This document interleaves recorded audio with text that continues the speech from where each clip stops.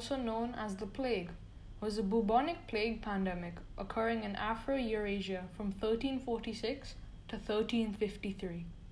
It is the most fatal pandemic recorded in human history, causing the death of 75 to 200 million people in Eurasia and North Africa, peaking in Europe from 1347 to 1351. The origin of the Black Death is disputed. The pandemic originated either in Central Asia or East Asia, but its first appearance was in the Crimea, in the port city of Kaffa in 1347.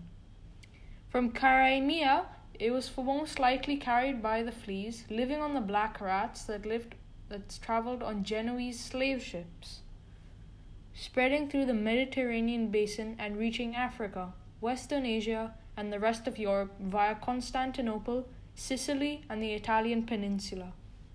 There is evidence that it once came ashore.